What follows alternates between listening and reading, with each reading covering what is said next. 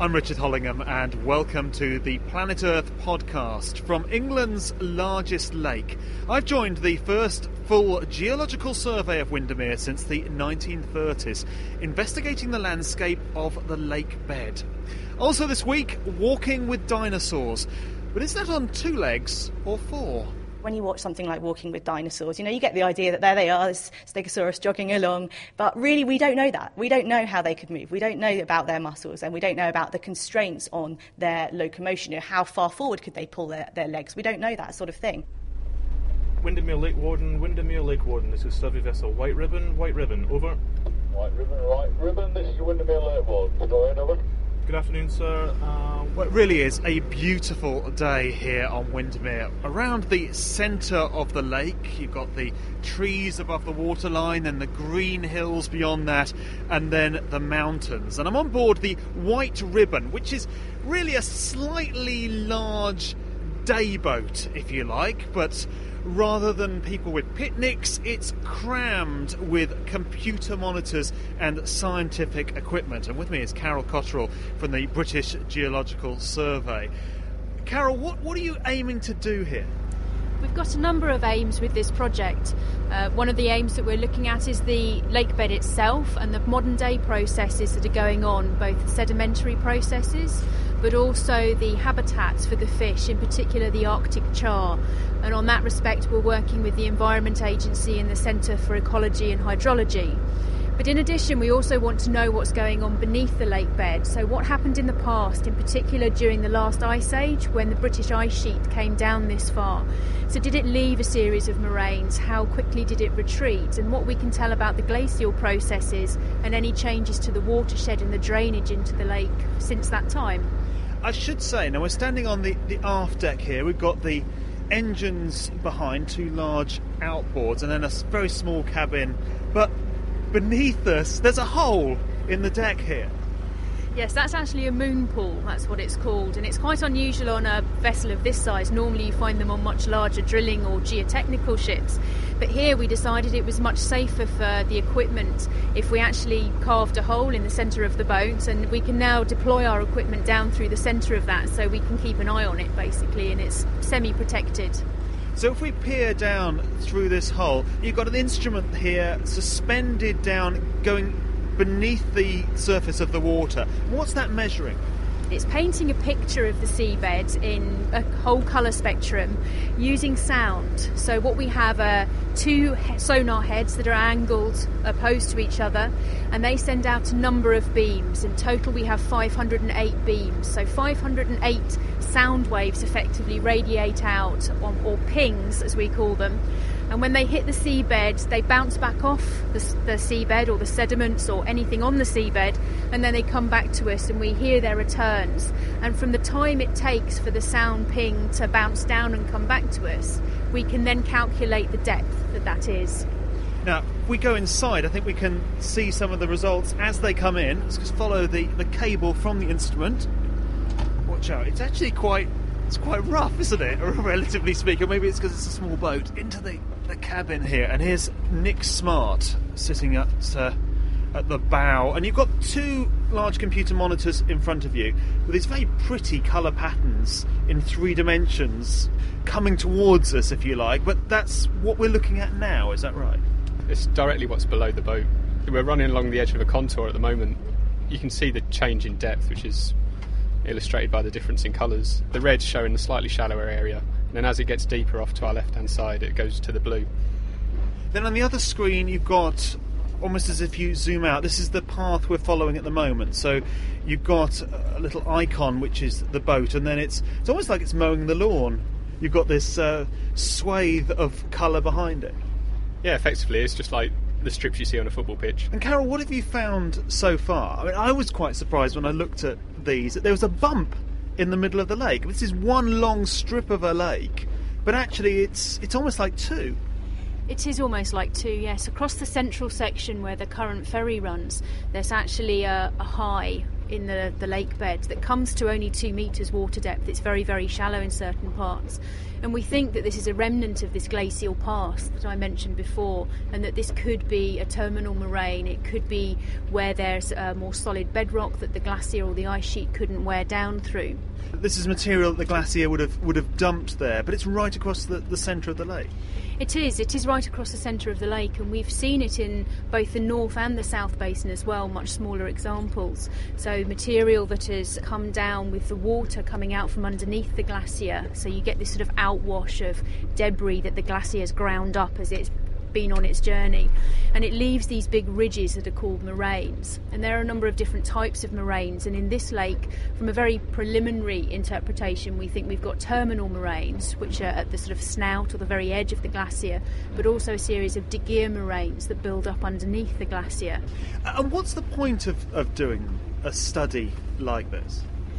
It's trying to understand the history and how the lake has evolved, how it might evolve in the future, how the species that live within this lake work with this habitat. Are there certain areas that they prefer to spawn or to feed? Is there the stratification that we find in the lake from temperature, so the top getting much warmer and the bottom quite cooler? Does that have an impact on the species? So it's a whole number of different things. So you can link this, which is essentially geology, almost geography of the lake bed, to the biology of the lake. Yes, we can. That's one of the reasons that we're trying to do quite a detailed survey here, is so that we can start to look at the lake bed habitats as well, and the ecology and the hydrology of the lake and the whole system, how the whole ecosystem works together. You're also looking for a monster here.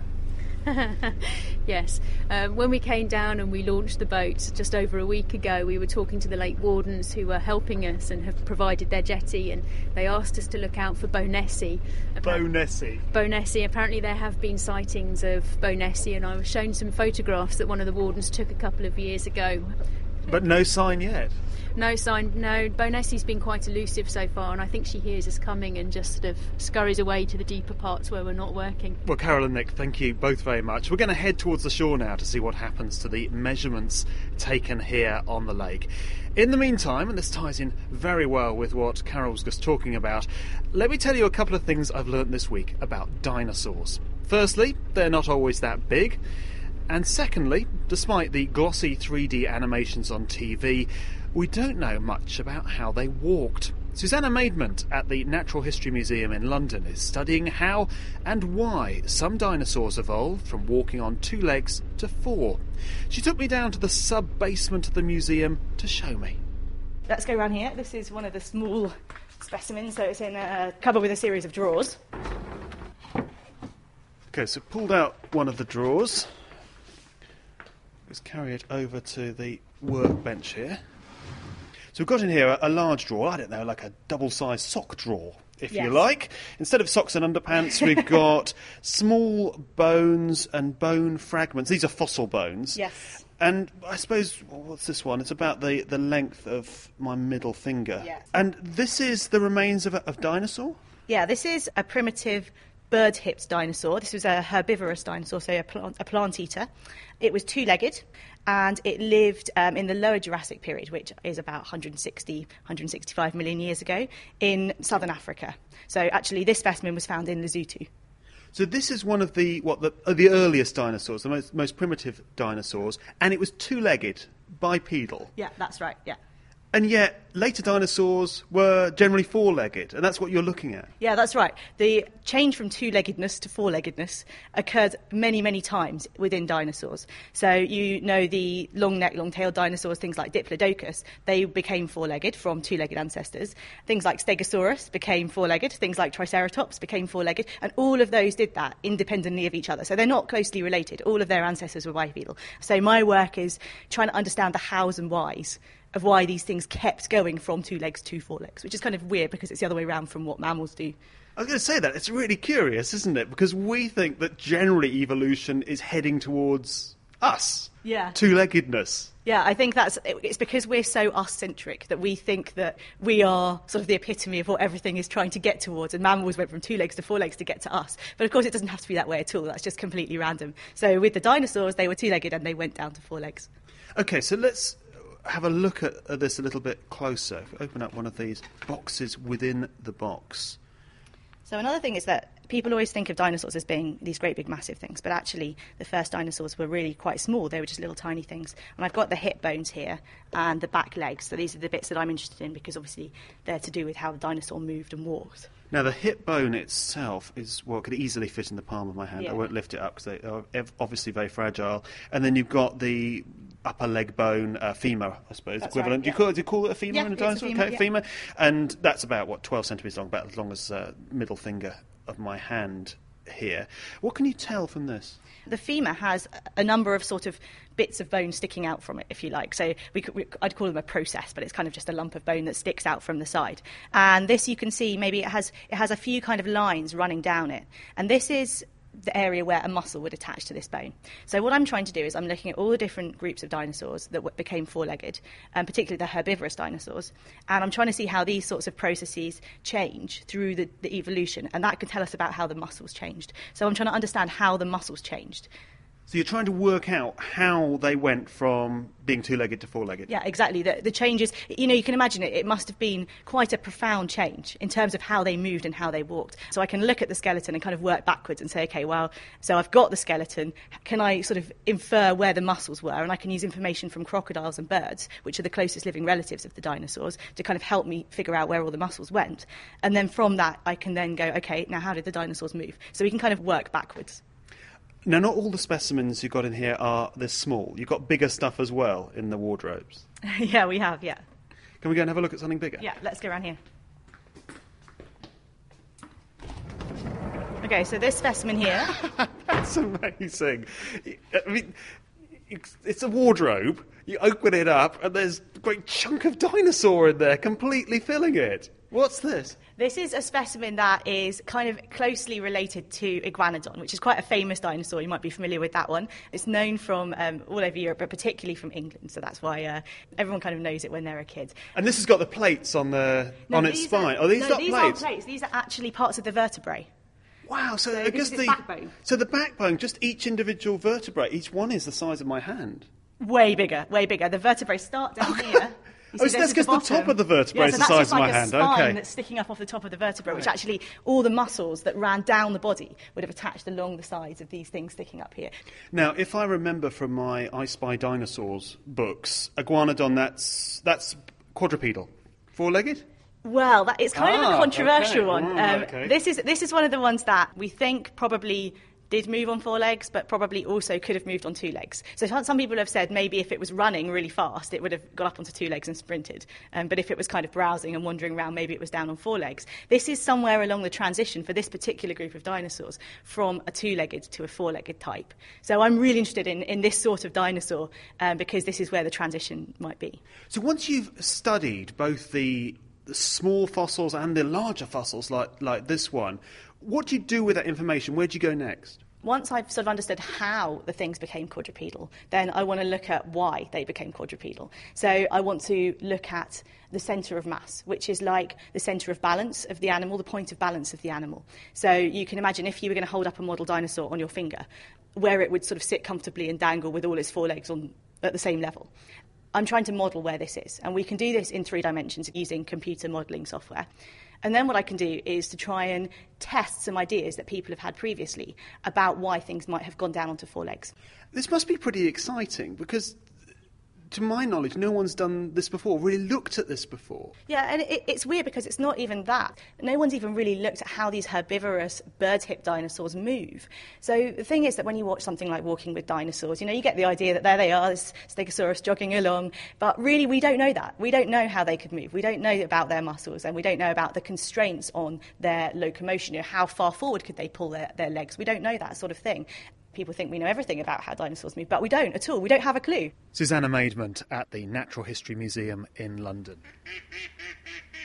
And you can see some pictures of the dinosaurs we're talking about on the Planet Earth online Facebook page. And if you become a fan, you can also post your own comments, and it'll keep you updated on what we're doing. We're also on Twitter, YouTube, and you can download us from iTunes. This is the Planet Earth podcast from Windermere in Cumbria. And I come off the lake now to the western shore of Windermere, just below Farsori, if you know the geography of this area, and we're surrounded by, as you can hear, ducks and also trees, and it's still sunny. Beautiful day. Now, here on the shore, Helen Miller, you're not on the boat today, but you're really compiling the results that are coming off the boat. That's right, yeah. So we incorporate the lake level data, and then we process each line that the boat has run, using it to basically compute the lake bed surface. So you're putting together really a map, because they were going all over the place today, partly because I was on board and trying to find interesting places, but you've got to pull all this, vast amount of data together. Yeah, certainly. It takes a while to load some of the files. They're quite big. But what we do is, as we go, we're computing this lake bed surface, and we can identify the areas which we have yet to map.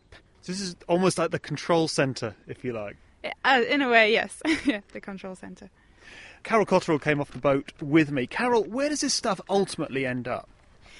It ends up with a whole range of different users. We obviously use the work for research, so Helen is actually doing her PhD on this information and pulling all the data together. We'll also do a guide to navigation for the Lake Warden so that the users of Windermere can actually know the bathymetry in more detail.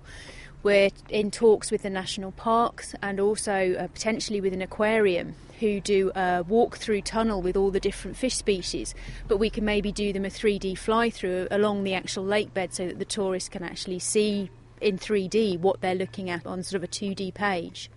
And you want to combine what you've got here is the landscape with the geology. You're the British Geological Survey. You're surely interested in the rocks down here. We are interested in the rocks, yes. The rocks hold a lot of information, the sort of formations that are beneath the lake bed that we see nowadays on the multibeam were imaged by the University of Southampton. They did a seismic survey up here last year. So they ran a huge number of lines and actually picked out the glacial formations and the glacial geomorphology, so the landscape that existed during the last glaciation. And we're trying to tie the two together and understand how everything worked. And ultimately, has this got potential to be done elsewhere? We think it has, yes. We've already done a survey a couple of years ago up in Loch Lomond, working with the national parks up there, again looking for the glacial features and features that generally in lake beds tend to have been covered by sediment, and so they've been preserved for us to go back and image, whereas any features that are often surrounding the shores of these lakes and lochs have been destroyed either by the building of infrastructure or by sort of dredging or by man's activities. So the lakes could potentially hold a huge key to us of how things have happened in the past. Carol Cotterill, thank you very much. And I've taken some pictures and video of our travels today, so you can see us on board the boat. You'll find those on our Facebook page. And to catch up with the latest news from the natural world, visit our host website, Planet Earth Online. If you enjoy the Planet Earth podcast, do please spread the word. I'm Richard Hollingham. From me and the ducks here on Windermere, thanks for listening.